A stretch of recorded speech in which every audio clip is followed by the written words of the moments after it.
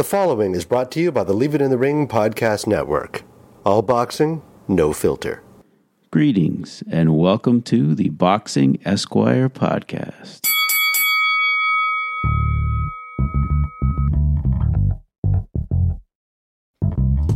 Welcome to another edition of the Boxing Esquire podcast, presented by The Ring and ringtv.com and distributed by the Leave It in the Ring network. It was my pleasure to have as my guest on this episode one of the heroes of our sport, Dr. Margaret Goodman. We talked about her views on COVID protocols and which states are doing it right. We discussed how VADA's testing protocols have been affected by COVID and how they have used the downtime in the sport to make informational videos available on the VADA website. We also got into the debate about the proper use of MRIs. Now, my second guest on this podcast was boxing writer and attorney extraordinaire Scott Shaffer. We analyzed last weekend's busy schedule of fights, including White, Povetkin, Taylor Pursoon, Smith Alvarez, and Porter Formella, and how it finally seemed like boxing was back after the long hiatus due to the pandemic. Two really fun conversations. Hope you enjoy. I am really excited to have as my guest on the Boxing Esquire podcast the esteemed neurologist from Las Vegas, Dr. Margaret Goodman, to talk about all things drug testing and medical in the sport of boxing as much as we can fit in the time we have with her. So welcome to the podcast, Dr. Goodman. Thank you. I'm sorry I don't have much time today. It just turned out to be that way. Apologize, though.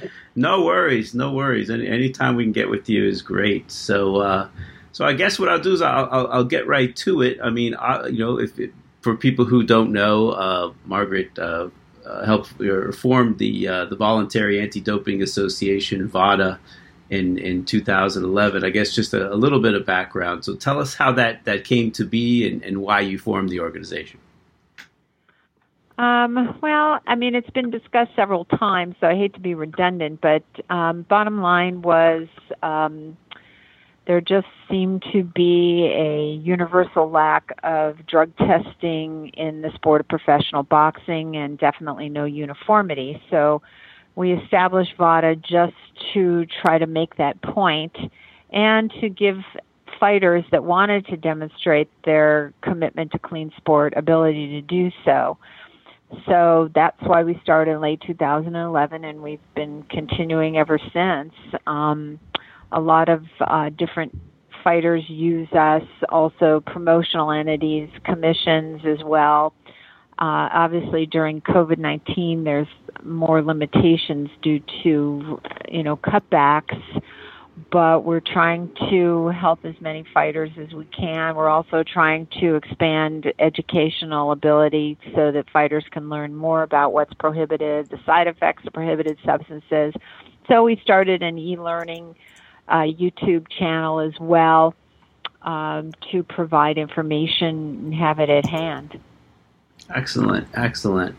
Well, speaking of COVID, you co-authored an article along with Dr. Cheryl Wolkin of the New York State Athletic Commission and Dr. John Stiller from the Maryland State Athletic Commission that was published in The Ring in May 2020, titled Coronavirus, Combat Sports Policy in the UFC. You listed a number of facts about the virus and also a number of questions for the Florida State Athletic Commission and the UFC to answer about the initial event that they held in Florida. Were you satisfied with how that event was handled by both the Florida Commission and the UFC? No, obviously not. But, things have improved considerably. It's an ever-changing problem.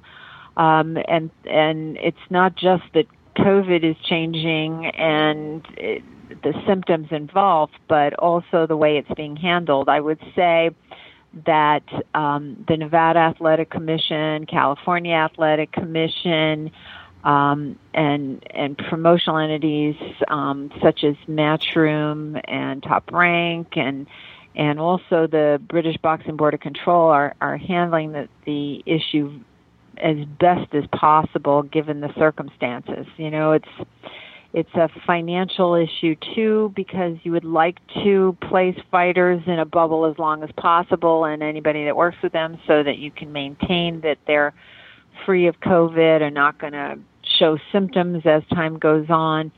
There's only so much you can do, but I think those commissions are doing an excellent job in trying to keep the problem as low as possible, and so the fights can take place. It's a learning experience for everyone. I think everyone's doing as best they can.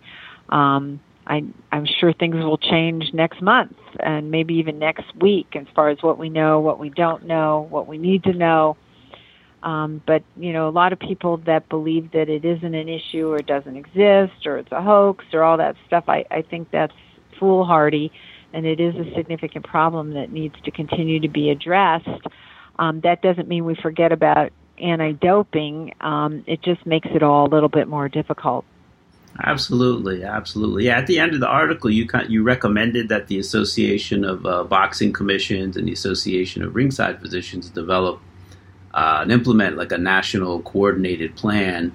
Obviously, that hasn't happened, but I would assume that, have you had a chance to look at the California and Nevada guidelines? I mean, are those you would recommend as like a model for a national plan, or how did you see it? I think that they're doing an excellent job, and I think those could serve as a model for it as well. I think in Great Britain, they're doing a really good job as well in trying to keep everything at bay and keeping everyone protected.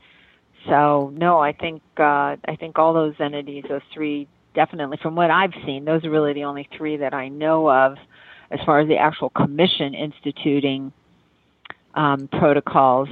But I think they've been doing as good a job as possible. I think also Nevada reviewed the protocols set forward when fights started happening there by the UFC and also by Top Rank. I don't know what other promoters have been having fights in Nevada thus far, but they submitted very detailed plans, and I think that maybe they've been making some small adjustments, but overall they've been doing an excellent job.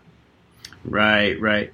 Yeah, I've noticed. I mean, I've had managed fighters in the sport, and I know a lot of people in the sport. So I know, Top Rank and PBC, they've done multiple shows. I mean, Top Rank, in Nevada, PBC, I think has done some in California, some in Connecticut. And their protocols differ. It seems like the PBC seems to require like more extensive testing, more time in the bubble.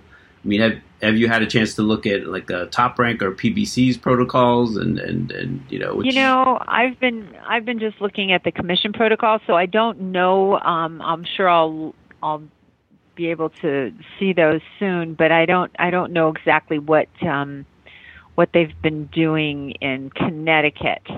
I know the protocols that California requires are very thorough and as strong as possible. I mean, obviously, I know what they're doing with professional basketball with the NBA, and I mean, obviously, you would love it if you could just lock everyone up, but that's just not the way our sport is, so It's impossible. But I think under the circumstances, they're doing a really good job, and I'm sure they'll advance those as time goes on. Hopefully, if there is a time in the not too distant future where things change, there's some kind of vaccine that we know that's safe for people to use that can provide some kind of immunity and a herd immunity, then that can be implemented, and then maybe not all of this will be necessary. People will be able to produce proof of a vaccination that's, had sufficient time to take effect, and maybe hopefully then they won't have to undergo all this testing, and that'll cut down on the expense. It'll let more fights take place. It'll make it easier on everybody. Right. Well, yeah. Let's. You mentioned this previously, but let's catch up on kind of the state of drug testing. So how has COVID affected what VADA is generally contracted to do? It slowed down for quite a bit during a few months, like in March, April, and then we picked up in May somewhat, in June, obviously with no fights being held, and because of the restrictions, we didn't want to interfere with the privacy and the concerns that an athlete might have, especially if they're essentially staying at home with their family members that could have comorbidities or other illnesses, and they don't want to risk them, and there's no gyms open. So we cut back tremendously, but over the last few months, things have picked up a lot. And so we've been able to more freely test fighters, but we've been following strict protocols that VADA put in place. Also, obviously, the CDC has recommendations, but also the World Anti-Doping Agency put out recommendations. But I think we even go beyond that as far as taking precautions during testing, as far as, how we make contact with the athlete. We used to just show up at the locations that the athletes had provided on their whereabouts information. But what we were doing instead was first calling them. We have to still be able to reach the athlete within an hour, but we were calling them and asking them a series of questions as far as their exposure to COVID-19 or anybody else that they knew or what they've been tested or treated, et cetera. And then if we felt comfortable, and of course the doping collection officers had to be free of COVID as well, right. Then we would show up at where the athletes requested us. Sometimes they wanted a change as far as the location because of family members being at home and concern over their risk and having anyone in their home, which is obviously very understandable. So we then met the athlete where they wanted us to see them. And, we wore all kinds of protective gear and even offered the athletes, if they didn't have them, masks and special pens and everything, so nothing was reusable. And so we've made all of these adjustments, and we really haven't had too much of an issue, I don't think. It's just that for some time we've cut back on the number of tests, and also because a lot of the number of tests that VADA did were for fighters leading up to an event, and so that changed a bit. But no, I think things are moving along quite readily. I think as you see fights being scheduled and people feeling more comfortable, we're certainly able to continue our program. But that's why another reason why during this time we tried to concentrate on more e-learning. Whereas, we would have loved to have had, way back when, probably last year, the beginning of this year, have in-person events. One thing that's been good, because of people being in a lockdown situation, we've been able to work on e-learning programs. We'll have another one that'll probably come out this week on concussion. Vladimir Klitschko has been very helpful in giving us his thoughts and advice and participating in the programs that we have, and I want to continue with those. Oh, that's really interesting. So VADA obviously goes beyond just drug testing. I mean, you're all about like the full health of the fighter, and you have a lot of programs and information to give boxers as well. So you have a website, right? So boxers can find this website, and what information right. Do you have for them? Basically, they can go to our website, which is VADA-testing.org, and seek information. We also have access for fighters through a company that Drug Free Sport created that's called Access. So any fighter, even a non-VADA fighter, can go to our website and look how to sign on to Access. And there, through Access, either they're themselves or their conditioning person or their trainer, et cetera, someone that works with them, sometimes it's their manager, can send in names or even photos of labels of supplements and things they want to take to find out if those entities have ever tested positive through someone else's drug test through time, or they can ask the risk level. No one will really approve supplements because sometimes even the best of supplements can be manufactured next to something that's prohibited, or something may not be on the label. But in this way, they can at least try to obtain as much information about what they want to take. The great thing also about Access, they've got all kinds of great stuff for fighters, especially in their downtime, to learn about dietary things that they can do to improve their diet and cutting weight. As far as trying to actually make weight, they can look about nutrition. They even have recipes and things like that. I mean, they've got a whole host of stuff that's available, all free for fighters to do, that VADA subscribes to, so it's no cost to the fighters.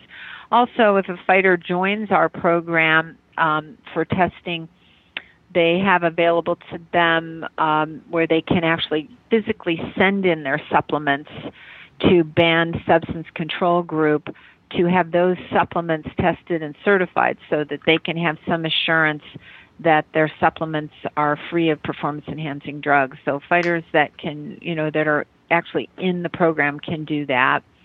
And then, like I said, we've got this new e-learning YouTube channel they're about 7 minutes long, so they're quick and easy. You don't have to spend a lot of time. We're having them translated as we speak into Spanish. So we have that. VADA also has an app that's available to fighters that are enrolled in VADA, and also fighters that are through the WBC Clean Boxing program can use to give us quick changes to their whereabouts, their locations, and travel, and all of that, contacts. So we are easily able to reach them when we come to test. Because as you know, the Clean Boxing program fighters are enrolled throughout the year if they're going to maintain themselves in the program, or they're rated fighters through the WBC, which is a great thing. And that has really contributed to a lot of uniformity in drug testing by having all those individuals stand up. And I would tell you that so many of those fighters are not rated through the WBC, but want to, again, demonstrate their commitment to clean sport by being enrolled and subject to testing. That's excellent. So, yeah, there's the WBC Clean Boxing program. Now, I know a few years ago the WBA also wanted to get involved and work with VADA with the Fair Boxing program. Is that still ongoing, or has that been discontinued for the time being? They initiated that, but I guess for a number of reasons they weren't able to follow through on that. So we stepped aside from being involved in that. So I don't know if they have something else. You would have to ask them. Okay. Now, VADA's also done work with the World Boxing Super Series. Is that correct, for the World Boxing Super Series tournament? Yes. Yeah, that's a good point. We actually were enlisted to work with them their first season and their second season, and that involved out-of-competition testing and then post-fight testing. And obviously all those fighters participated in the program. That was worldwide.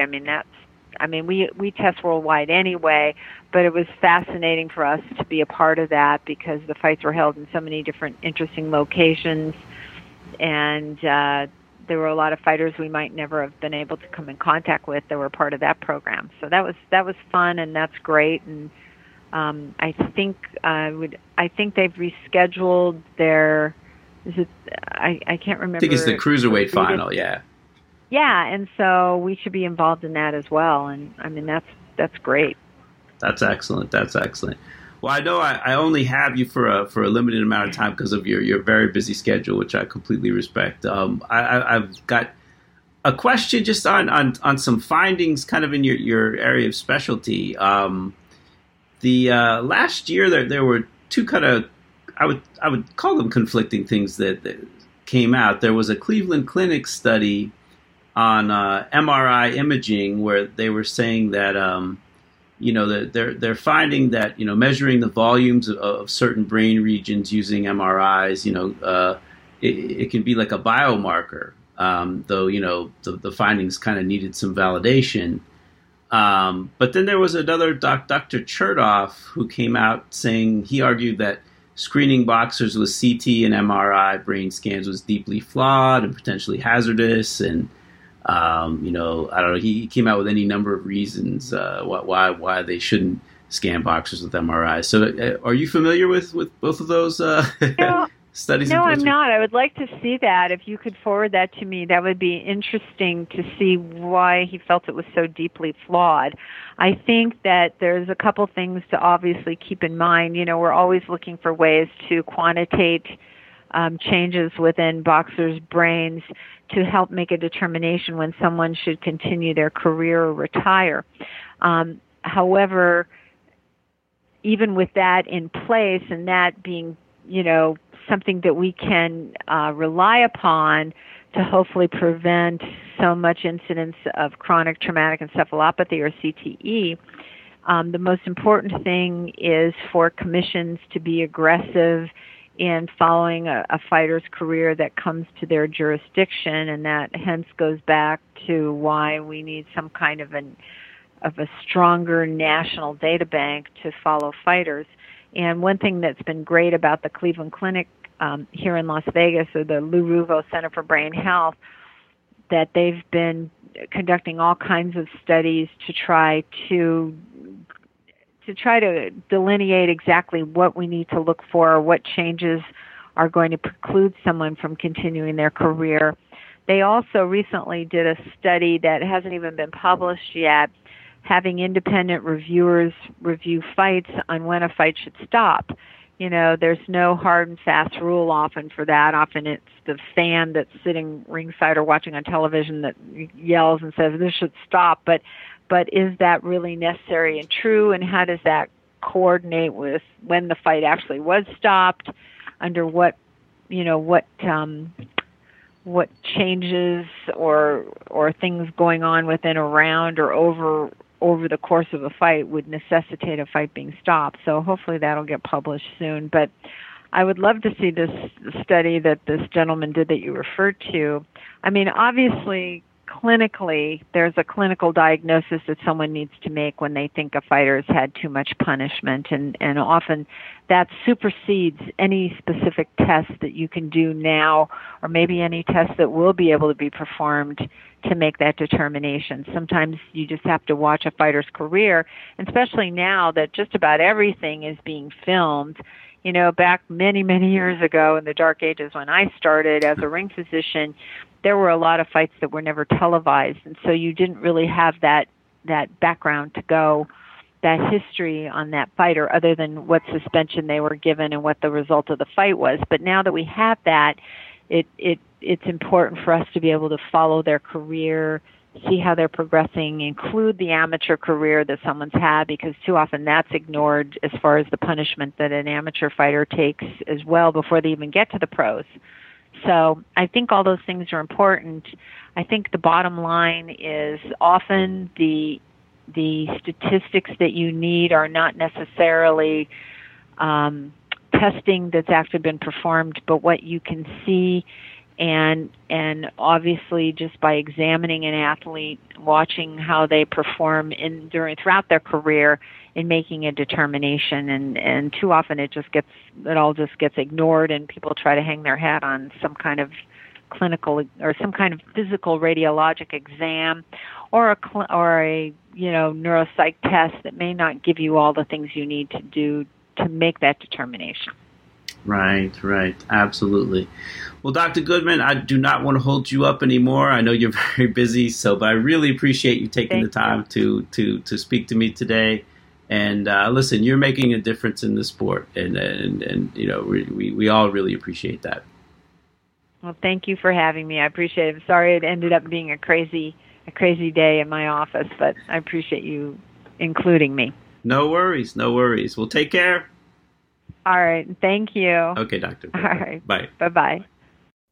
And now for my conversation with Scott Shaffer. All right. It's my distinct pleasure to have my good friend, boxing attorney extraordinaire. You know him as a writer at boxingtalk.com as well. Mr. Scott Shaffer back on the podcast. Scott, welcome back to the Boxing Esquire podcast. How are you?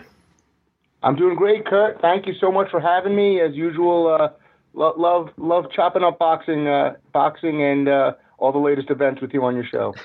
Cool.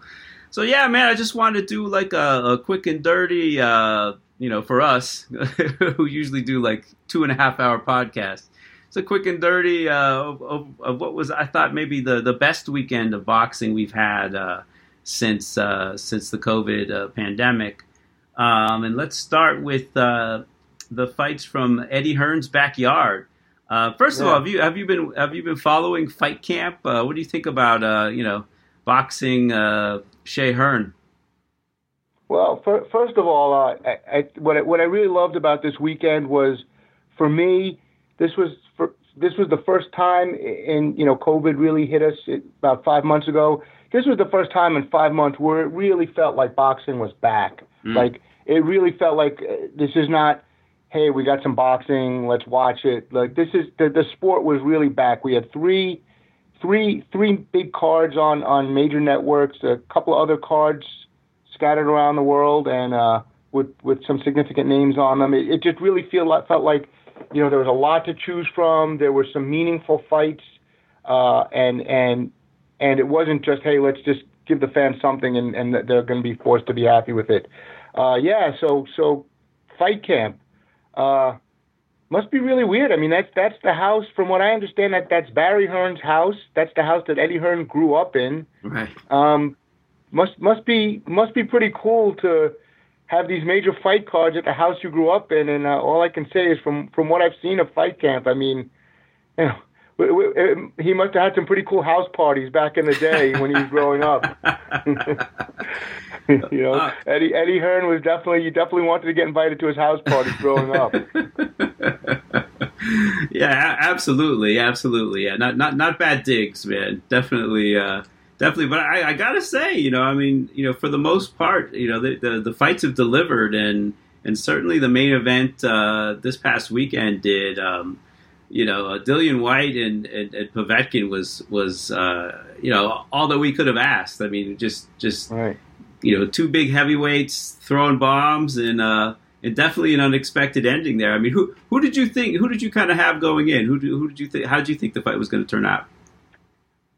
Well, I'm partial to Povetkin. I mean, I don't know if you remember, but you know, about a decade ago, I used to do a lot of work for Sauerland when Povetkin was one of the big heavyweights, and I met him a few times and couldn't really converse with him because his English is so limited. But you know, had toasted him at, you know, had some vodka shots with him after a couple of his wins, and I was not I was biased towards him, so I was kind of hoping he would win, pulling for him. And I guess if you would have pressed me for a prediction, I would have said that, but I would have predicted him. But you know, look, he's 40 years old, so you know, it was a really interesting fight going in. And I guess you know, for those of you who still don't know, you know, Povetkin was very nearly knocked out, and then came back and threw one of the most beautiful uppercuts the heavyweight division has seen in the last 30 years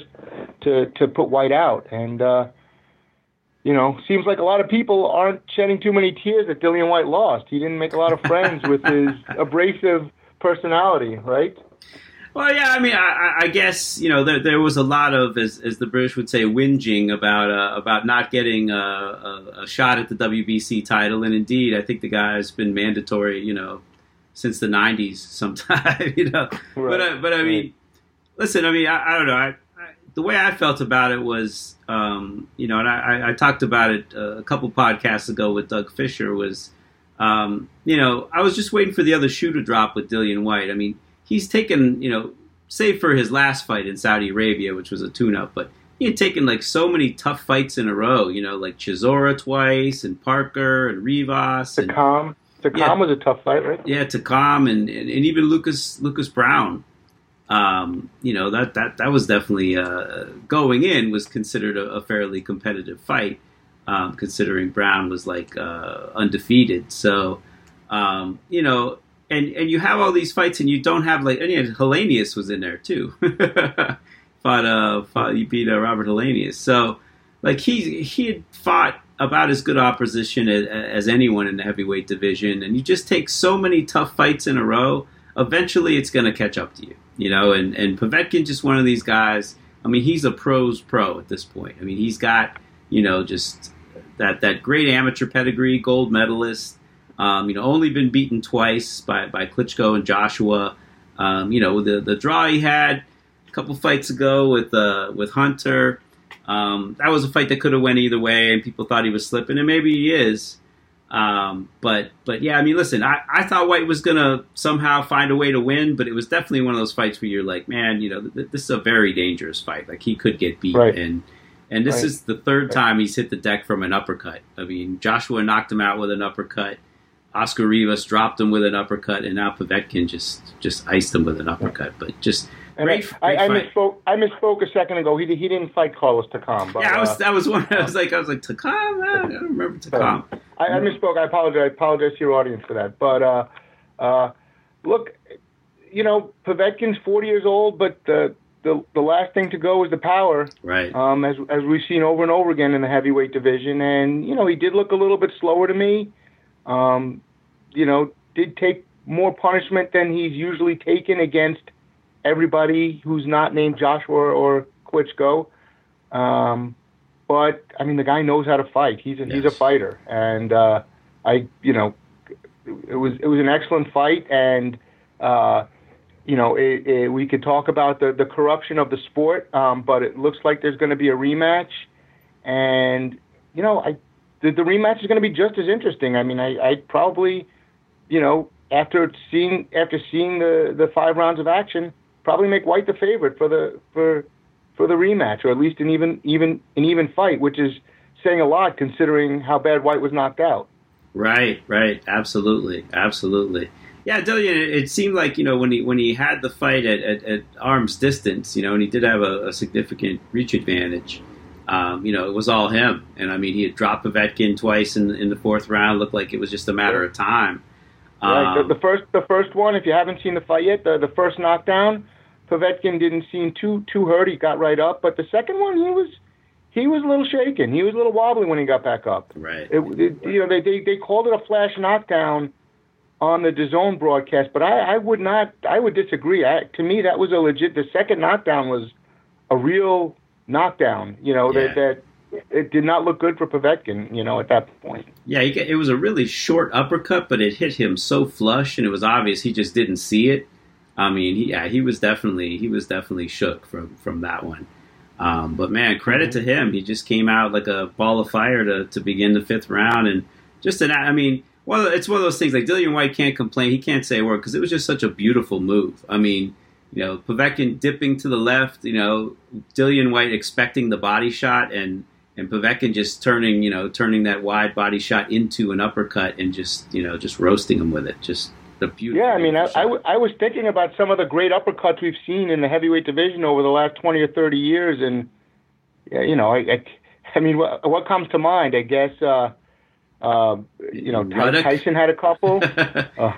Holyfield against Buster Douglas. I think Buster Douglas and didn't Buster Douglas and Tyson both knock each other down with great uppercuts? Or yes, I know Douglas finished Tyson off with a combination, but I think an uppercut started the combination. Absolutely, yep. So there's Tyson, there's Holyfield. I mean, maybe Lennox Lewis and Frank Bruno, maybe. But I mean, this is right up there with just some of the classic heavyweight uppercuts. Well, yeah, I mean, because this one, I mean, he didn't need a follow up. It was a one hitter quitter, man. It was one shot, and that was it. So, just such a clean knockout. So yeah, listen, Povetkin's a player again. Like you said, I mean, White may be the favorite going into the rematch, but it's obvious that Povetkin can hurt him and knock him out. So, do we want to see Povetkin? Do you think either Povetkin or White beats Tyson Fury? If and that's another thing that we haven't talked about was the WBC. Had basically made it known that if White won the fight, then Tyson Fury could not go ahead with a unification with Joshua. He had to fight White, and now that's off the table because Povetkin. Right. I mean, it was a one-way street. Povetkin has the interim title, but does not have the guarantee that the WBC will order him to fight the full champion. I find that to be pretty corrupt, to say the least. But to me, I guess if I could, if these guys were all chess pieces on the board and I could move them around, I mean, I would personally, like to see Povetkin and Wilder finally get it on. For those of you who don't remember, they were supposed to fight, and Povetkin tested positive for a banned substance, which of course is bad. But if you remember, Wilder pulled out of that fight pretty quickly, right? I mean, he, I mean, look, I don't blame him. I'm not faulting him. You should not have to fight a guy who's chemically enhanced. But Wilder, seemed to be okay with the fight not happening, and I would love to see that fight now, Povetkin and Wilder, I mean, to me, those are the number 3 and number 4 guys in the division. And, let those guys fight each other and clear the way, for Tyson Fury and Anthony Joshua. I mean, that's what I'd like to see. I think we're probably going to see, like I said, Povetkin and White in a rematch, and White may very well win the rematch. But look, that's good. But that's okay. I mean, the first fight was so good. I don't mind seeing it again. How do you feel about it? No. I think it's and obviously it's going to happen because there's a rematch clause in there, just like Fury Wilder 3 is going to happen because there's a rematch clause. I mean, assuming that the favorites win, let's say Fury and White win, I still wouldn't mind seeing Povetkin and Wilder in kind of a loser goes home, like a match where the person who loses that fight should probably just pack it in, but and the winner is back in the mix, but. No, listen, the heavyweights are exciting, man. And these are the type of fights you like. And, as much as I'll say that, Dillian White kind of played with fire by taking a lot of tough fights and not getting the big prize, the heavyweight title fight. Credit to him for doing that, for not just sitting around and sitting on a number 1 rating and taking tough fights, That's a great point. That's a great point. I guess, White has rubbed me the wrong way, and so maybe I'm a little too stingy with giving him credit. But you're absolutely right. He does deserve credit for taking that fight. Look, Povetkin was coming off the draw with Hunter, but still clearly, no worse than top 11 or 12 in the world, and he deserves credit for that. And he had a promoter who was powerful enough to be able to obtain a rematch clause for him, so he is protected, and we should have another good fight by the end of the year. Absolutely. Where do you put Povetkin in the heavyweight division? I mean, do you put him in your top 5? I mean, I would put him ahead of. Yeah, you got to put him ahead of White. You got to put him ahead of Ortiz. I think at this point. I mean, Ortiz hasn't really had a big win of late. Right. I'd put him ahead of Helenius. And I can't really think of any other besides Wilder and Joshua and Fury. I mean, do you put him ahead of Ruiz? Right, I do. You do? Okay, yeah. I do. I think to me the toughest question is, do you put him ahead of Usyk? Usyk really hasn't done anything in the heavyweight division. I would, yeah. On resume, but he's Alexander Usyk. So, yeah, but listen, on resume at heavyweight, Usyk has to prove himself. He hasn't even beaten a guy like Chisora who White has beaten twice, and people consider that a very competitive fight. So we'll see how he looks in his next fight. But I think for now, I think Povetkin definitely deserves top 5. You got to put him in the top, because Dillian White certainly was. I mean, he was like number 4 to me, right behind, Wilder and Fury and Joshua. So I think you got to give Povetkin that spot. I mean, right. You got Pulev, you got Usyk, but these guys haven't had any significant wins,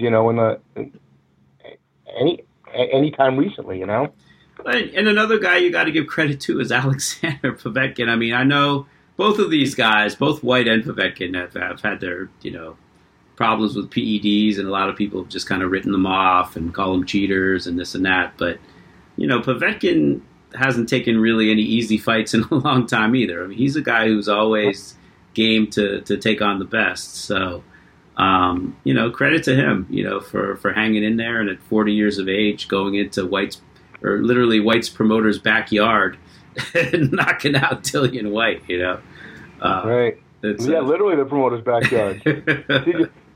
Did it make you, am I reaching too much here? Did the ending remind you of the last Marquez-Pacquiao fight a little bit, like a heavyweight version of it? Well, if White had fallen on his face, yes, it would have, but that was, I mean, he just straight down on his back, and it was almost like when Pacquiao hit Hatton, and the way he fell, just like straight down and arms up, and it's just right. Shot. But when Pacquiao fought Hatton, Pacquiao was just landing those booming lefts at will. So really, it wasn't a shock. I mean, the knockout was spectacular, but it wasn't a shock when it happened. I mean, this. The reason it reminded me of Marquez Pacquiao's last fight was it was just such a shock. Like White was looked like to be on the verge of finishing off Povetkin the same way, maybe not quite as dramatic, but in the same manner that Pacquiao seemed to be getting ready to finish off Marquez, and then just suddenly, though, the one punch out of nowhere came and ended it. To me, it's a knockout of 2020 for sure. So so far. Oh yeah, it's, just all things considered, yeah, just the drama of it and coming from way behind and ending it in one shot. It was and the level of the opponent. It's two top 10 guys. It's not just a huge puncher against a B or C level fighter. Right. There's a lot at stake as well. A lot at stake. So yeah, man. Looking forward to that rematch. It'll be great. Hopefully it'll be somewhere other than Hearn's backyard. But if it has to be there, it has to be there. Right. Now, ready to talk about the women? Oh, heck yeah, man! This was a fight I was really looking forward to because I was there at the Garden for the first one, and I have to admit I didn't score it round by round. Their first fight. I wasn't upset that Taylor got the decision, but there were a lot of people who were. This one, it looked like Katie was gonna kind of learn her lessons from the first fight. It was gonna stay out of the trenches and just stay moving and so on. But Pursoon is just like a Terminator, man. She just keeps coming, will not let you rest. Relentless, and just dragged her into and made it just a street fight at times, and very close fight. Again, it's like it could have went either way. How did you have it? Did you score it? I didn't score it. I think just kind of loosely in my head, I think I might have had it, 6-4 Taylor, but I could definitely seen it, go, if someone had 6-4 Pursoon, I wouldn't call him crazy, Well, I'm one of those people who you're not calling crazy. I scored both fights. Both fights I scored 6-4, 96-94 for Delphine Pursoon. Right. And for those of you who didn't see the fight, Taylor got the decision in both fights. When I talk about it on Boxing Talk, I'm very careful. I don't call it a controversial decision, but I say that Taylor won two debatable decisions. Even the DAZN announcers who have an interest in promoting Taylor, were saying that if you had it for Pursoon, they couldn't argue with you. Right. Yeah, and to be honest too, I thought the DAZN broadcasters were being a little bit homers for Taylor. They were pointing out every shot that she landed, and maybe about half the shots Pursoon landed, but it was. But yeah. A couple of things that I just found very interesting about this fight was. They did the post-fight interview, and first of all, the damage to these women. I mean, I've never seen a fight where both women were so damaged. I mean, Taylor had a lump on her hematoma, a lump on her forehead that was reminiscent of Rockman against Holyfield, and Pursoon reminded me of William Joppy. After he fought Bernard Hopkins with the swelling under both of her eyes, very pronounced swelling under both of her eyes. And she said, she also said she thought she had a broken nose from the second round on. So this was a real physical fight. Yeah, very physical fight. And, if these two fought with 3-minute rounds like the men do instead of the 2-minute rounds like the women do, I really think Pursoon would have won, no question. I mean, she just was in incredible shape and just kept bringing it. And you could see Taylor was more skilled and could box better, and Pursoon's punches were a little too wide. But, she never stopped and just wore Taylor down and just came, despite the significant swelling and the damage that Pursoon took. She just kept coming forward and kept pressing and forcing Taylor out of her game plan, and just forcing Taylor onto the back foot. And I don't think the judges gave her enough credit for that. Yeah, I mean, it was really just kind of what you liked. I mean, I still haven't seen I don't know if Boxing Scene or anyone has the punch stat for that, or if there even was a punch stat. But I thought it was somewhere along the lines. Don't exactly quote me on this. It was somewhere along the lines of 105 to 95 in favor of Pursoon punches landed. Okay, so it wasn't that significant. Wasn't it was not. It was not. No, okay. It wasn't. I would have thought that Pursoon might have landed. I mean, I assumed that she landed the more punches. I thought it was it was a little more pronounced than that. Yeah, I mean, listen, I thought Taylor's punches seemed sharper, and they were more eye-catching, and they were definitely, with the form was much better. But, it did seem like, Pursoon was throwing a lot more, and it did seem like she was landing more. So it really was what you liked. Do you like, how efficient and correct Taylor's stuff is? Do you discount Pursoon just, throwing kind of arm punches at times?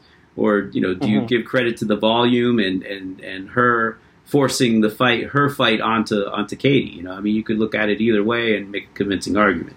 So, I don't know if either of them want to do it again, but I would watch it again. I certainly would too. I don't think it's going to happen. First of all, I don't think Pursoon helped herself in the court of public opinion, because if you saw the post-fight interview, she basically conceded the fight. She said she had no problem with the decision and she tried her best, but she seemed to think that she was the loser of the fight. And I'll disagree with her, but she wasn't out there saying she was robbed, like most fighters in that situation would have done.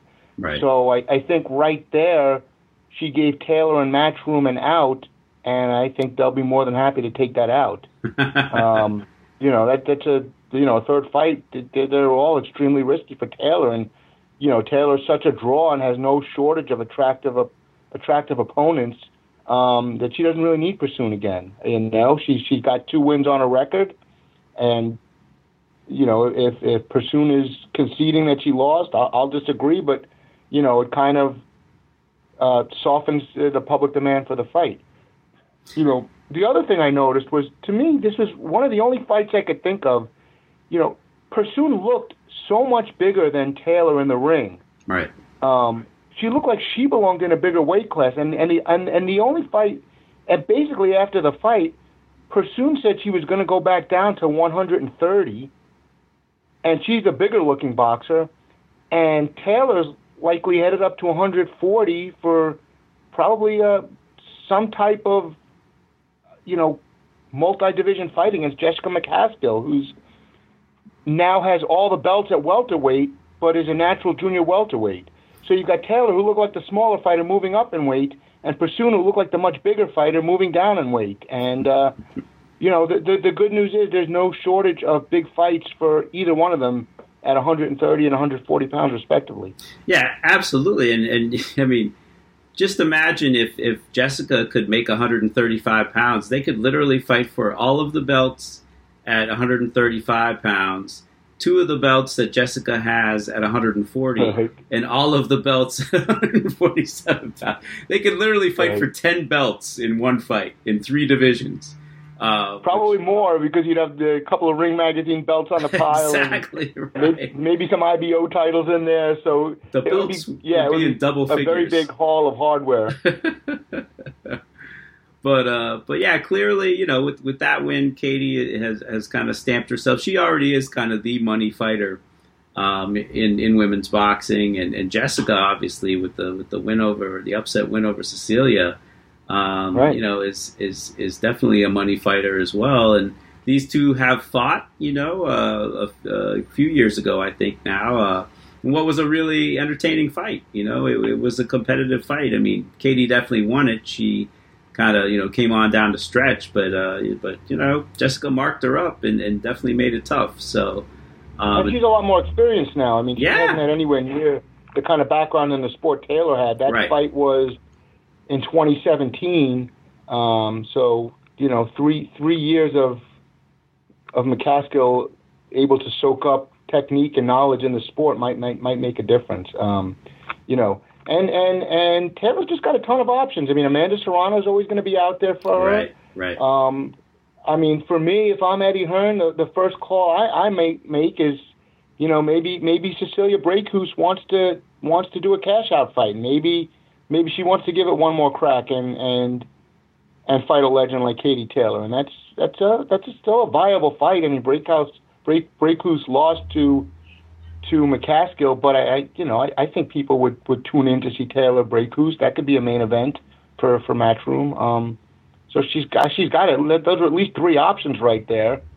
And, for Pursoon, Matchroom has, I believe, two of the champions at 130 pounds. Terry Harper and Eva Brodnicka, if I'm saying her name right.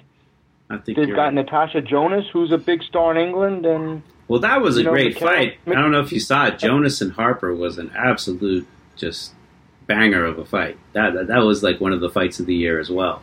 I mean, right. Again, so Pursoon could fight any one of them, and Michaela Myers knocking at the door there. So right, and they could all move up and fight Taylor too. I mean, Jonas and Harper obviously are with Matchroom, so those are natural. And Jonas and Taylor were amateur rivals, so that's definitely a great domestic fight.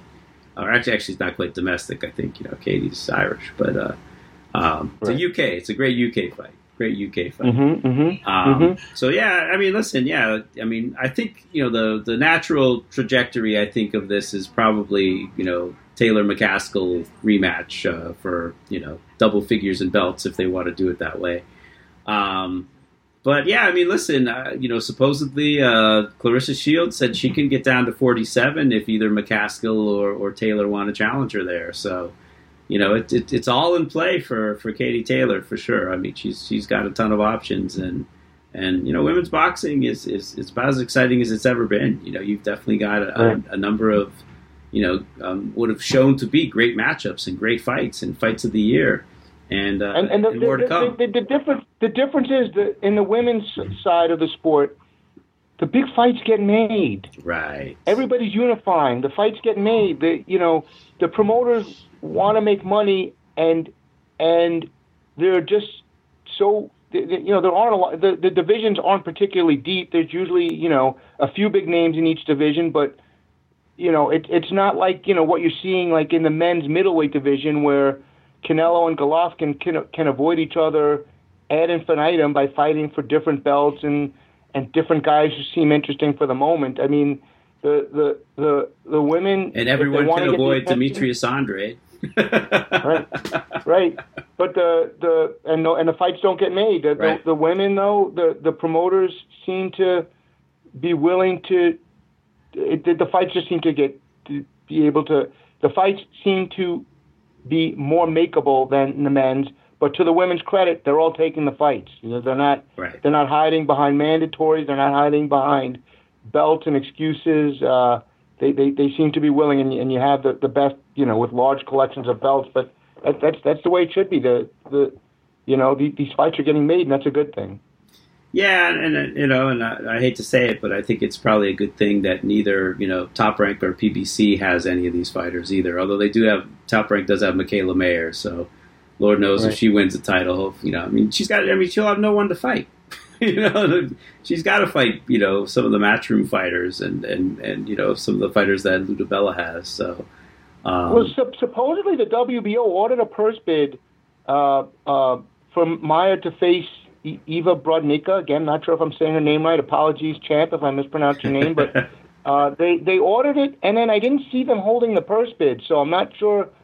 I'm not sure what happened with that, but that fight is supposed to happen next, and we'll see if whoever wins the purse bid, will the other fighter go, to foreign soil to fight? I would think so. And if these other fights are any indication, the women seem to be taking the fights, even if it's not an ideal situation. So, a lot to follow, and the sport's developing story. The women's boxing is developing storylines and familiar names, and it's always great for division when you have 3 or 4 different names, so that people can fight each other and they just do round robins of fights, and it seems to be happening. Well, the women too don't seem to really mind jumping up or jumping down divisions either. Much easier than the men. I mean, obviously you got Amanda Serrano's won titles in 5 or 6, maybe 7 divisions or something. It's crazy, crazy. Right. So, but no, man, lots to look forward to in the women's game. It's really exciting, and the fights are really delivering. And credit, and before you move on, credit to DAZN. I think with all the competing fights, I think DAZN won the weekend in boxing. Yeah, just two absolute, awesome fights, and I don't even know if I got a chance. I mean, I haven't watched I've heard the undercard fights were really good too. So credit to Eddie Hearn and the matchmakers at, I guess Eric Botcher. Give credit to Eric Botcher, the matchmaker at Matchroom. You want to talk about PBC's fights or ESPN fights? Which one you want to go with next? Yeah, well, Joe Smith Jr. from Long Island, New York, had a win. Local boy, yes. Well, and that fight, I mean, Joe Smith's just a guy who, I always tend to underestimate him, I mean, just maybe because I remember watching him on Broadway boxing and not being particularly impressed with him early in his career, and he'd already had like a knockout loss, so I just thought he was, another guy who just wasn't going to go anywhere. And it just seems like he's getting better and better with each year and with each fight. I mean, he absolutely beasted Alvarez in there. He just went at him and just beat him down. Right. I did not think he could walk through him like that. Go ahead. No. I mean, I feel the same way. We've seen him come up in the New York area. I'm looking at his record now. That knockout loss was in 2010 to Eddie Caminero. And you kind of... You'd never think he would get where he's gotten today. You kind of pigeonhole him into a certain spot. And, for me, the pigeonhole, and maybe it's lazy thinking, based on perhaps skin color, but not perhaps, but, I think of him as a Mickey Ward type, a guy who's, always going to get outboxed and is just, if he lands the one big punch, he'll win. And I tend to think of him as in that Mickey Ward type mold. But he sure didn't fight like that Saturday. He showed some improved skills, and I mean, Alito Alvarez. For those who need a refresher, I mean, his only other loss was to Sergey Kovalev in a world title fight, and he had previous to that beaten Kovalev. So I mean, this was a top guy, and it wasn't. It wasn't like a Povetkin situation where he was losing the fight and then just came up with a big knockout. He won the fight and finished it off. So dominated. Just a tremendous win. Yeah. Yeah, I mean Alvarez. I mean, you look at his resume. I mean, wins over Chilemba, Lucien Bute, Jean Pascal, Sergey Kovalev, and a highlight reel knockout this year of Michael Seals. I mean, he was a guy. Former Olympian, former world champ. I mean, Joe Smith's resume is starting to become really impressive. He's got the fun. He's beaten Fonfara and Hopkins and Jesse Hart and now Alito Alvarez. I mean, he's legit, man. He is absolutely legit. Top 10 light heavyweight, but it's another division that's it's stacked, and it's got some tough guys at the top. He's already lost to Bivol. I guess. This one, this was it was an eliminator in the WBO for the title that Canelo has vacated after he knocked out Kovalev, and I guess there's a second half of this eliminator that may or may not happen. So Smith may end up, kind of in a way backing into a title, but I mean, he certainly earned, the respect with just a dominating performance over Alvarez. Well, for the fans, in the WBO rankings, Alvarez and Smith were number 4 and number 3 coming in. Smith will now go out of Alvarez. The plan was for the number 1 and number 2 Eastern European fighters by the name of Umar Salamov and Maxim Vlasov are supposed to fight each other. I haven't seen a date for that fight. Have you? No, I think they've said there's like COVID and visa. I mean, I think they were trying to do that fight here in the States. I mean, I know that Umarov, Dmitry Salita has him. Salamov, yeah. Salamov, yeah. I'm sorry, Umar Salamov. I know Dmitry has him. I'm not sure who has Vlasov, but I think he's had most of his fights in Russia. So, yeah. I mean, we'll see. I mean, if I'm sure they'll find a way to make that happen. I mean, if they're both in Russia, it would make sense to have the fight in Russia. But we'll see. It was interesting. You said we'll see what happens. I mean, I think Smith was quoted as saying that he was told at one point that this fight that he just won was going to be for the vacant title. So we'll see, but certainly Joe Smith versus anybody for a title would be a pretty watchable fight. I think that a lot of fans would be interested in.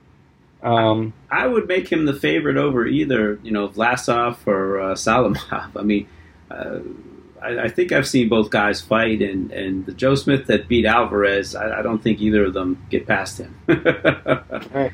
Well, Vlasov is 33 years old. He's 45-3. Let's take a look. He's got a loss at cruiserweight to Krzysztof Glowatsky, my man. He had a loss to Zurdo Ramirez before Ramirez was champion, and he had another loss about 9 years ago to the man who's always, whenever you see a press release, he's always called perennial contender Isaac Chilemba. So those are 3 losses. So a loss to Chilemba, and he doesn't have any overwhelming. He avenged the win against Chilemba more recently, but well, it'd be an interesting fight. He's bigger than Smith. He's got 26 KOs in his 48 fights. Listen, let them fight, and let's just keep the division moving. Right. Right. Joe Smith versus anybody's an interesting fight. Absolutely. Light heavyweight suffered lately by, Bivol is a great fighter, but really hasn't been able to unify the titles. And I'd like to see some of these guys fight. Let's let these guys fight. I thought we finally had some momentum when Beterbiev beat Gvozdyk, but things have slowed down a little bit in the 175-pound division. Yeah, I know you have some connection to Beterbiev's next fight. So what happened? He was going to fight the mandatory, and then just visa problems interrupted that, or what? Well, it's being decided as we speak. Beterbiev has an IBF mandatory due. Fanlong Meng of China is the mandatory contender. It's complicating the fact is that he's here in the United States, and so he's a Chinese citizen located in the United States trying to get into Russia on short notice for a fight. Probably not going to be able to be pulled off. Beterbiev is currently going down the list of available contenders, and I think you will probably see him fighting Adam Danes in Russia. The fight, there's a promoter in Russia who put up some money, and Top Rank agreed to do the Beterbiev fight there. I think you're probably going to see Beterbiev versus Adam Danes announced for September or maybe October pretty soon, and Fanlong will remain as the next mandatory, would be my guess. Okay, and that fight more or less, Beterbiev would have to be able to come to the United States to make that happen, right? Which fight? If he beats Dines and he still owes the mandatory, he would need to come to the States, or you think Top Rank would be willing to bring him to the States to fight Fanlong Meng? I think Top Rank will try to do the fight wherever it makes the most dollars and cents for them. And that's, look, this is not a unique problem to this fight. I mean, we're in a world where travel from country to country is, very difficult right now. Like I said, the fact, Fanlong's situation is unique. In that, you have 3 countries that have varying rules and, are in politically charged situations right now. But, this is not, while the facts are unique, it's a common problem. Look, if the parties can make a deal, the best solution is always the parties making a deal in a location where the fight comes from. I mean, You have Beterbiev is a Russian who is based in Canada and promoted has a United States promoter with most of their dates in the United States. The original fight was going to be in Canada back in March, and so there's a lot to work out. I don't think anyone can predict what the world's going to be like 9 months from now. So just have to keep advocating for our guys, and hopefully everybody gets their chance. You know? Right. You know, did you notice in the 175-pound division, what did you think of David Benavidez suddenly being made the mandatory in the WBC? I didn't know that happened. Wow. Yeah, they jumped on him. 2 days after he failed to make weight for 168, the WBC named him the mandatory. You know, and BWF has that title too. So that's interesting.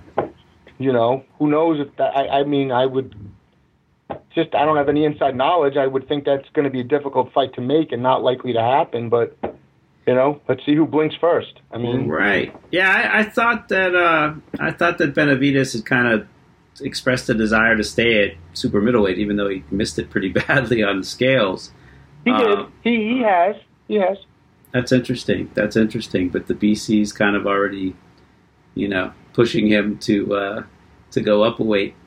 They're making moves, you know, with Dillian White and Canelo Alvarez, and you know, have you talked in a podcast about Canelo Alvarez and the Turkish fighter Avni Yildirim, who's now the mandatory? Yeah, it's like Canelo basically said, "Yeah, I want to fight him. WBC, make the fight for a title." Right. Yeah, I mean, you gotta love these mandatory defenses for guys who haven't won fights for almost 2 years. You know. Yeah, that one's, I don't know, man. Yeah, the BC, it's like some things change and some things remain the same, and or you know, the BC forever is just making it up as they go along. You know, the rules are whatever Maurizio decides on a particular day. You know.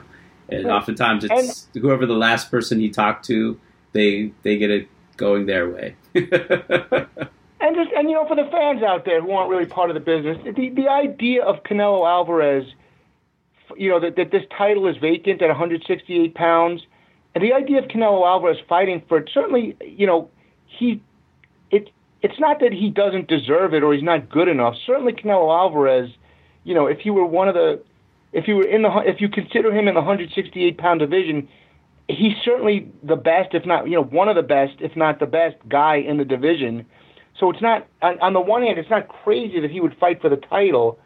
It's really the process that's maddening. You know, that just, you know, if Benavidez had made weight and retained his title, would they be forcing, you know, would they be really ordering Benavidez versus Canelo?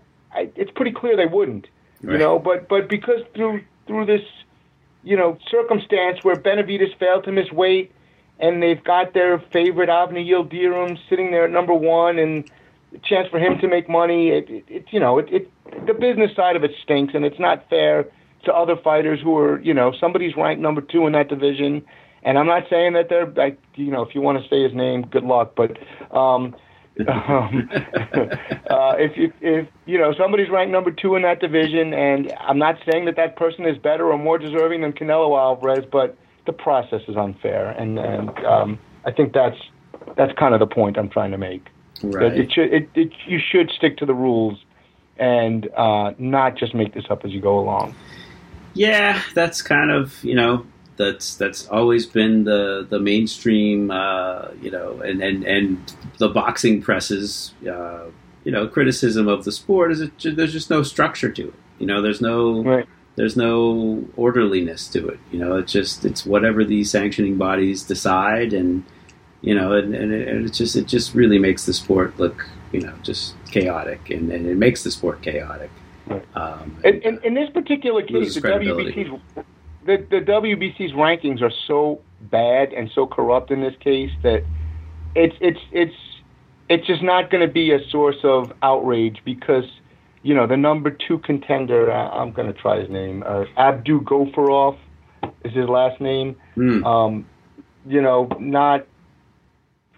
I've never seen him fight. I'm not insulting him as a fighter at all, but really doesn't have the caliber of wins to me to be ranked number 2 in the world. I'm not even to me. I don't think there's any question about that. I don't think there's anybody other than the WBC who would say this is a top 2 fighter in the world.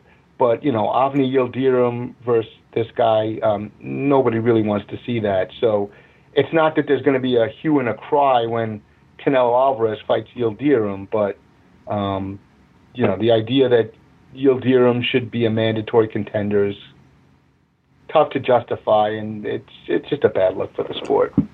Yeah, and it's kind of a letdown, too. I mean, all things that at least recently had pointed to Canelo taking on Callum Smith, and that was definitely a fight that people were looking forward to at 168, sure. and now we've got. And I still want to see a third fight between Alvarez and Golovkin, and sure. I know that's kind of fading from the radar, and maybe not as many fans want to see that now as they did 2 years ago. But I mean, listen, Canelo's the face of one of the faces of the sport. I mean.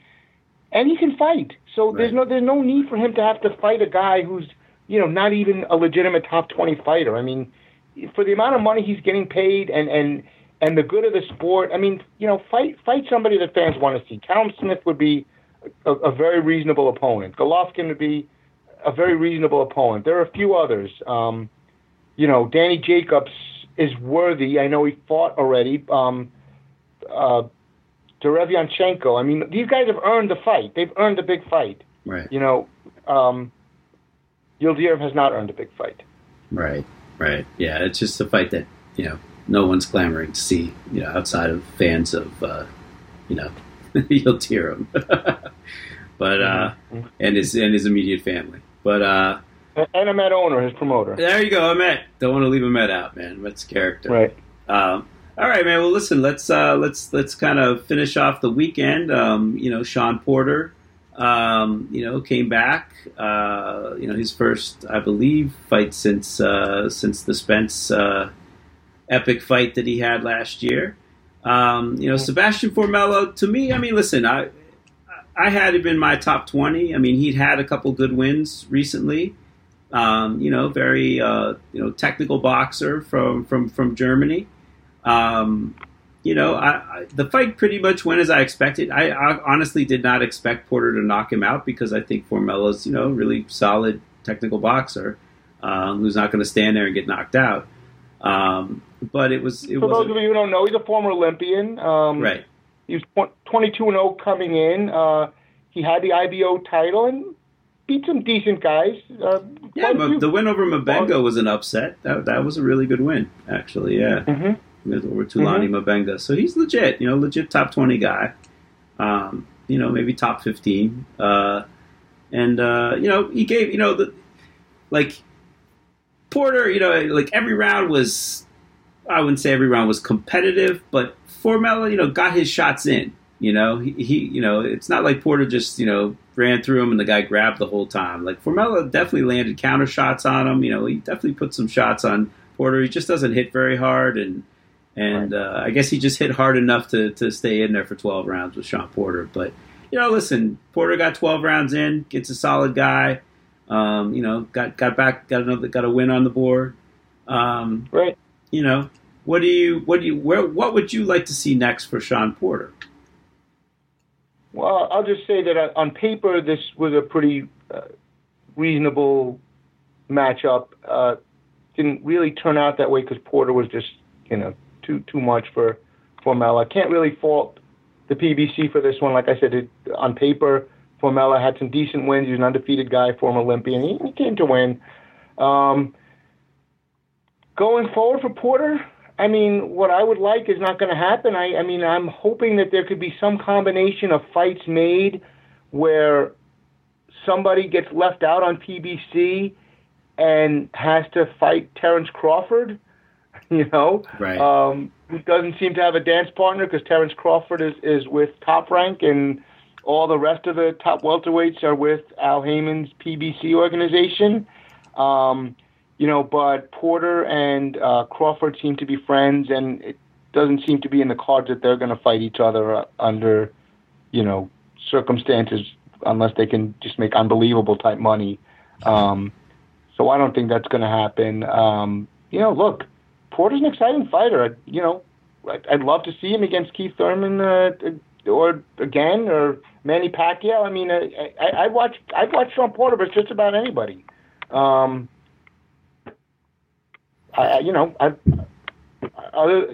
That's all I can say. He's an exciting fighter. I respect him. I'm a fan, and whoever he wants to fight. I mean, he's you talked about Povetkin not taking any easy fights. I mean, you look at his fights. I mean, Formella was his easiest fight in a few years. I mean, Errol Spence, Yordenis Ugas, Danny Garcia, Keith Thurman, Adrian Broner, Adrian Granados, Andre Berto, yeah, Andre Berto, Kel Brook.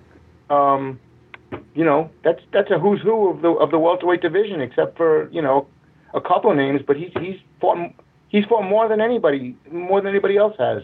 So I don't know what's next for him, but I'm sure it's going to be a big fight. This was an eliminator, wasn't it? So.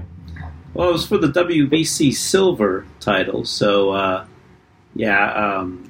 think Spence has the BC belt proper, and he's got a really good fight coming up against Danny Garcia. It's funny, the guy you mentioned who's kind of the odd man out. I mean, Sean got his in, he got his win.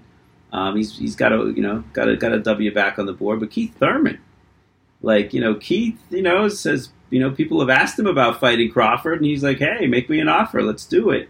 There's been a little back and forth between those guys. I mean, generally that doesn't go anywhere between the PPC welterweights and Crawford. But, man, I would love to see that fight. That would be great. I mean, Keith doesn't really have a dance partner. I spoke to Tim Smith last month, and Keith isn't currently on the Fox schedule that they announced, and he's not on the Showtime schedule.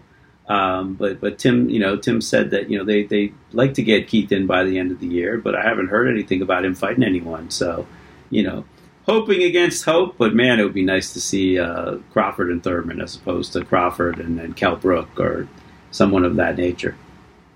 Right. I mean, I can't remember if I saw you at Keith Thurman's win over Josecito Lopez, but that was his. If you remember, that was the fight before his loss to Pacquiao, and right. His first fight after nearly 2 years off. And, he didn't look like the Keith Thurman of old. He did better against Pacquiao, but still lost. I would think at this point, Thurman is probably looking for a very large sum of money. The rumor, I don't have any inside information, but the rumor is he's kind of pricing himself out of a Crawford fight. But I would think that, as long as there are some big names available, he's going to hold out for as long as possible. And then, maybe if anything can't be done before the end of the year, then take a lower level opponent just to get a win in. His fight with Pacquiao was July of 2019. So, He really hasn't had a fight in 13 months now, so right. I would think he should have some kind of activity, but he's probably going to hold out for as long as possible to see how the dominoes fall. Yeah, it's interesting too. You mentioned Manny Pacquiao. Manny Pacquiao's another guy who hasn't had a dance partner in 2020. He hasn't fought since the Thurman fight, so I don't think there's any talk of those guys having a rematch. Manny's been mentioned, Bob has mentioned him, as an opponent for Crawford, but Sean Gibbons, who's, works with Manny, he's just like, nah, it's not happening. So, for the guys like Pacquiao and Thurman who've been, making big money, and Crawford too, these guys have been doing very well for themselves, pre-COVID, and it's a different world now. And, maybe these guys are hesitant to adjust their demands for purses. They've made a lot of money in their career. I'm not familiar with Thurman's, personal financial situation, but, he's made tons of money. It's been a ton of big fights. He's been a champion for many, many, many years. So, some of these guys might not want to take a pay cut, from their point of view for these big fights. They might not be willing to do it. And, look, boxing's a dangerous sport. I can't say I blame them, but, I don't think any promoter is going to be anxious to lose a ton of money, or guarantee, pre-COVID numbers when it's unclear if they'll be able to sell tickets to a fight. So, that's probably adding to it, Yeah, it's interesting. Like the pay-per-view market. I mean, PBC is boldly going there with a bunch of pay-per-views coming up. Right? They've got the Charlo brothers on one of them in excellent fights. They've got Spence and Garcia presumably on pay-per-view. They've got Gervonta Davis, Leo Santa Cruz. I mean, they're all good matchups. Right. But are people going to pay for it in this day and age? Exactly. It's going to be really interesting, where the numbers fall on those because, it seems like UFC is doing fine with their pay-per-views, but, boxing, I don't think there was a pay-per-view that did more than 400 last year, 400 buys. Yeah, the numbers are certainly trending down. Let's put it that way. Yeah. Oh no, I'm wrong. Actually, this year was Fury Wilder, and that one, even though it did, was it 800? I think was kind of the consensus. Although it's really hard to get an accurate read on buys nowadays because they come from so many different sources. But I think it was around 800, give or take, and that was less than expectations. They were definitely looking to go over 1 million with all the exposure. It's trending down for sure. Yeah. Yeah. So what do you do as a Pacquiao, a Crawford, or a Thurman, where you've been to that mountaintop? Especially Manny's fought on pay-per-view, pretty much almost exclusively the last, I can't even count how many years. So, it's going to be interesting to see post-COVID, how these guys match up and where the fights are going to land. So, all right. Does Manny want to take a fight for less than he thinks he deserves? Does he want to wait? Does he want to run for president of the Philippines? I mean, right. I mean, to be honest, that's a pretty good fight to go out on, beating Keith Thurman. I mean, if you wanted a storybook ending, that's a pretty good one. Undefeated welterweight champion. Who a lot of people thought was biting off more than he could chew. I mean, that's a pretty good one to go out on. I mean, I know they're really hoping against hope that they could get Floyd back in the ring, but I don't really see that one happening again. Right. So, but interesting. So, did you watch any of the ESPN or the PBC undercards? Anything catch your eye on either of those? I tell you what did catch my eye was. Did you see what happened in Germany this weekend? I did not. Johan Pablo Hernandez. Oh, I saw highlights of that. Yeah. Came out of retirement after 6 years, had a great record. He only had a couple of losses on his record. His last fight. I mean, he was a champ. His last fight prior to this weekend was a IBF Cruiserweight Championship fight that he won. So he retired as a champion, and a lot of it was injury related. But came back 6 years later as a heavyweight and got destroyed by Kevin Kingpin Johnson. I mean, did you see the knockout? I mean, I saw the knockout, and I was like, is that Kevin Johnson? Is that the Kevin Johnson who's been pretty much a punching bag for prospects the last couple of years? I mean, going on the offense and walking the guy down. It wasn't Kevin Johnson Jr. It wasn't a different guy named Kevin Johnson. It was Kevin Johnson who just knocked Johan Pablo Hernandez the F out. I mean, and Hernandez was fighting open mouth and just getting pummeled in the last couple of rounds and fell face first. And Johnson, fell down on his knees like he won a world championship. It was good for him, man. It was a big finish. And, Johnson is another guy who can be abrasive in some of his comments, but this guy's been out there plying his craft around the world, mostly losing to local guys, and nice to see that he put in the kind of effort that he did, and he was rewarded with a win that's going to, get him some more fights. Well, that's the thing. Keep him going for another couple of years. Exactly. I'm like, man, how many in a row had he lost? I mean, I'm looking at, he'd lost like 5 in a row. And yeah, he's been losing a lot more than he's been winning of late. So yeah, that was a really big win for him. Yeah, I gotta say, just on the undercards of the ESPN and PBC cards, I thought Fundora got it's funny. I mean, he's like this massive, 6'5" junior middleweight.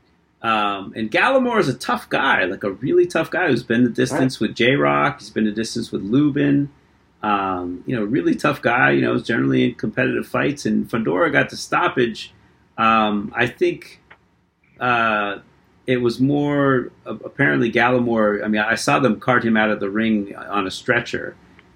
He might have fractured his right foot. So, just you left out Gallimore's signature win, which was Jason Rosario, Jason Rosario, who's now, holds 2 belts. So, Fundora's somebody got. I mean, look, it's always shocking when you see a guy, 6'5" in the junior welterweight. I mean, the junior middleweight division. He's taller than most heavyweights, and right. I just can't imagine how he can legitimately weigh 154 pounds, but he does. And he seems like he put the time off due to COVID to good use. I mean, he fought just before the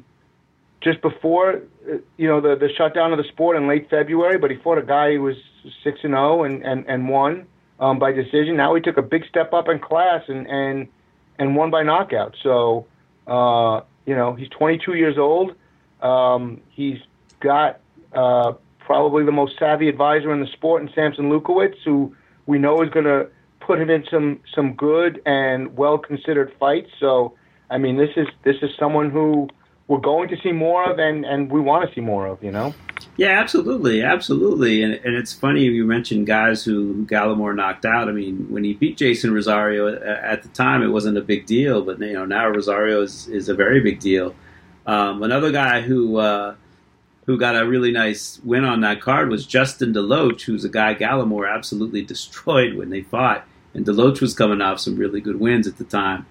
But DeLoach took on a heralded undefeated Cuban welterweight and just basically launched a ground-to-air missile of a right hand that just drilled Navarro. And the fight was pretty, I mean, I don't even know how Navarro got up from it.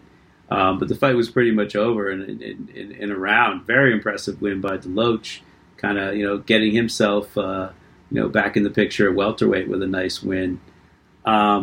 One guy he's moved down. He's moved down a division. Yeah. He fought Gallimore at 54. He fought Jason Rosario right after that at 54 and lost, and then has moved down. Lost a close one to Terrell Williams, tough welterweight out of L.A. and. They had him as a stepping stone for Navarro, and he proved he's no stepping stone. Right. Just a really brutal knockout or knockdown with that first one. One guy I was really happy to see kind of get back in the mix was Julian Rodriguez, a New Jersey fighter who Hammer Hands, who's kind of. Yeah. He was off for a few years. He's the guy who Pat Lynch managed for a while. I don't think Pat has him anymore. Turo Gaddy's manager. He was a kid coming out of the amateurs. I mean, he has really fast hands, really talented fighter. But I don't know if it was injuries or I'm not quite sure how he kind of lost his passion a little bit. But he took some time off. And I don't know if it was his passion. I think he had a shoulder injury that kept. Did he have a shoulder injury? Okay. Yeah. Okay. Yeah, it's a shame because just a really good prospect, and I saw he got a hold of one of Joe DeGuardia's undefeated kids, Anthony Laureano, and just drilled him, knocked him down 3 times, put him out 1 round. So really impressive win for him. Hopefully we'll see Julian start to step it up. He's 25 now, 20-0.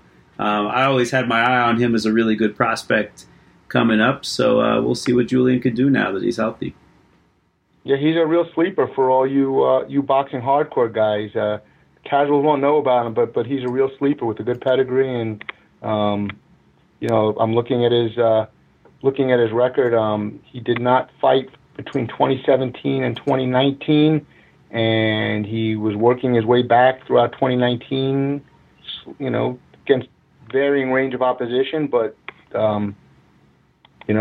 smoked Laureano, who was undefeated coming in. So absolutely. Yeah, someone to put an asterisk next to on your prospect list. Absolutely. Yeah, I think the last time I saw him was like 2016.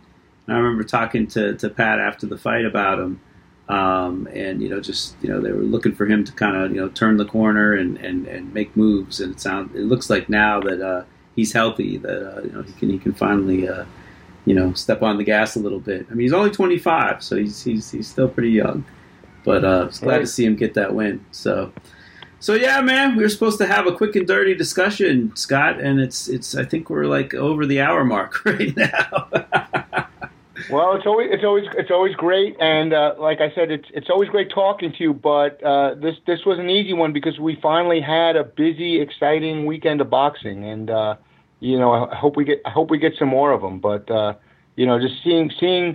I've become a cynic, and I've been disappointed in some of the cards we've seen. And I know it's easy. It's really it's easy to criticize and really difficult to make the fights in this era of COVID.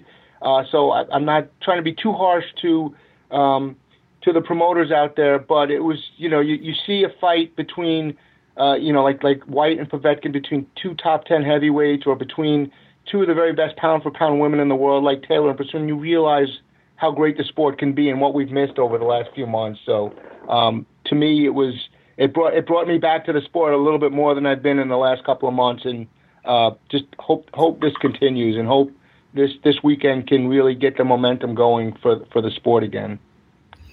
Wow. Yeah, absolutely. Well put.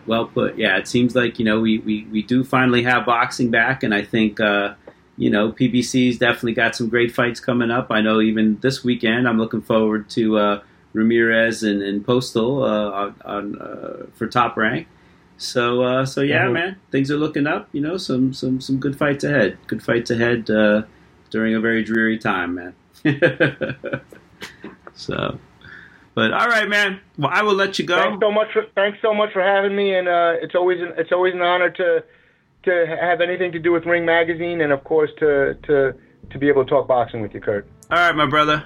Take care, man. Okay. Hope all is well. All right. Talk to you. Bye. Okay. Bye. And that will do it for another edition of the Boxing Esquire podcast, presented by The Ring and RingTV.com and distributed by the Leave It in the Ring Network.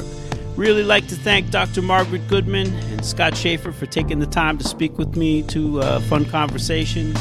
If you like the podcast, please leave a comment or a rating on iTunes, Spotify, Stitcher, Audio Boom, SoundCloud, or wherever you access the Boxing Esquire podcast. Really appreciate it, as it helps new listeners find the podcast.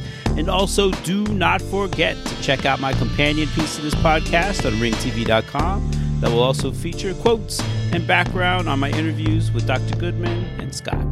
And until next time, so long, everybody. Did you get what you was looking for?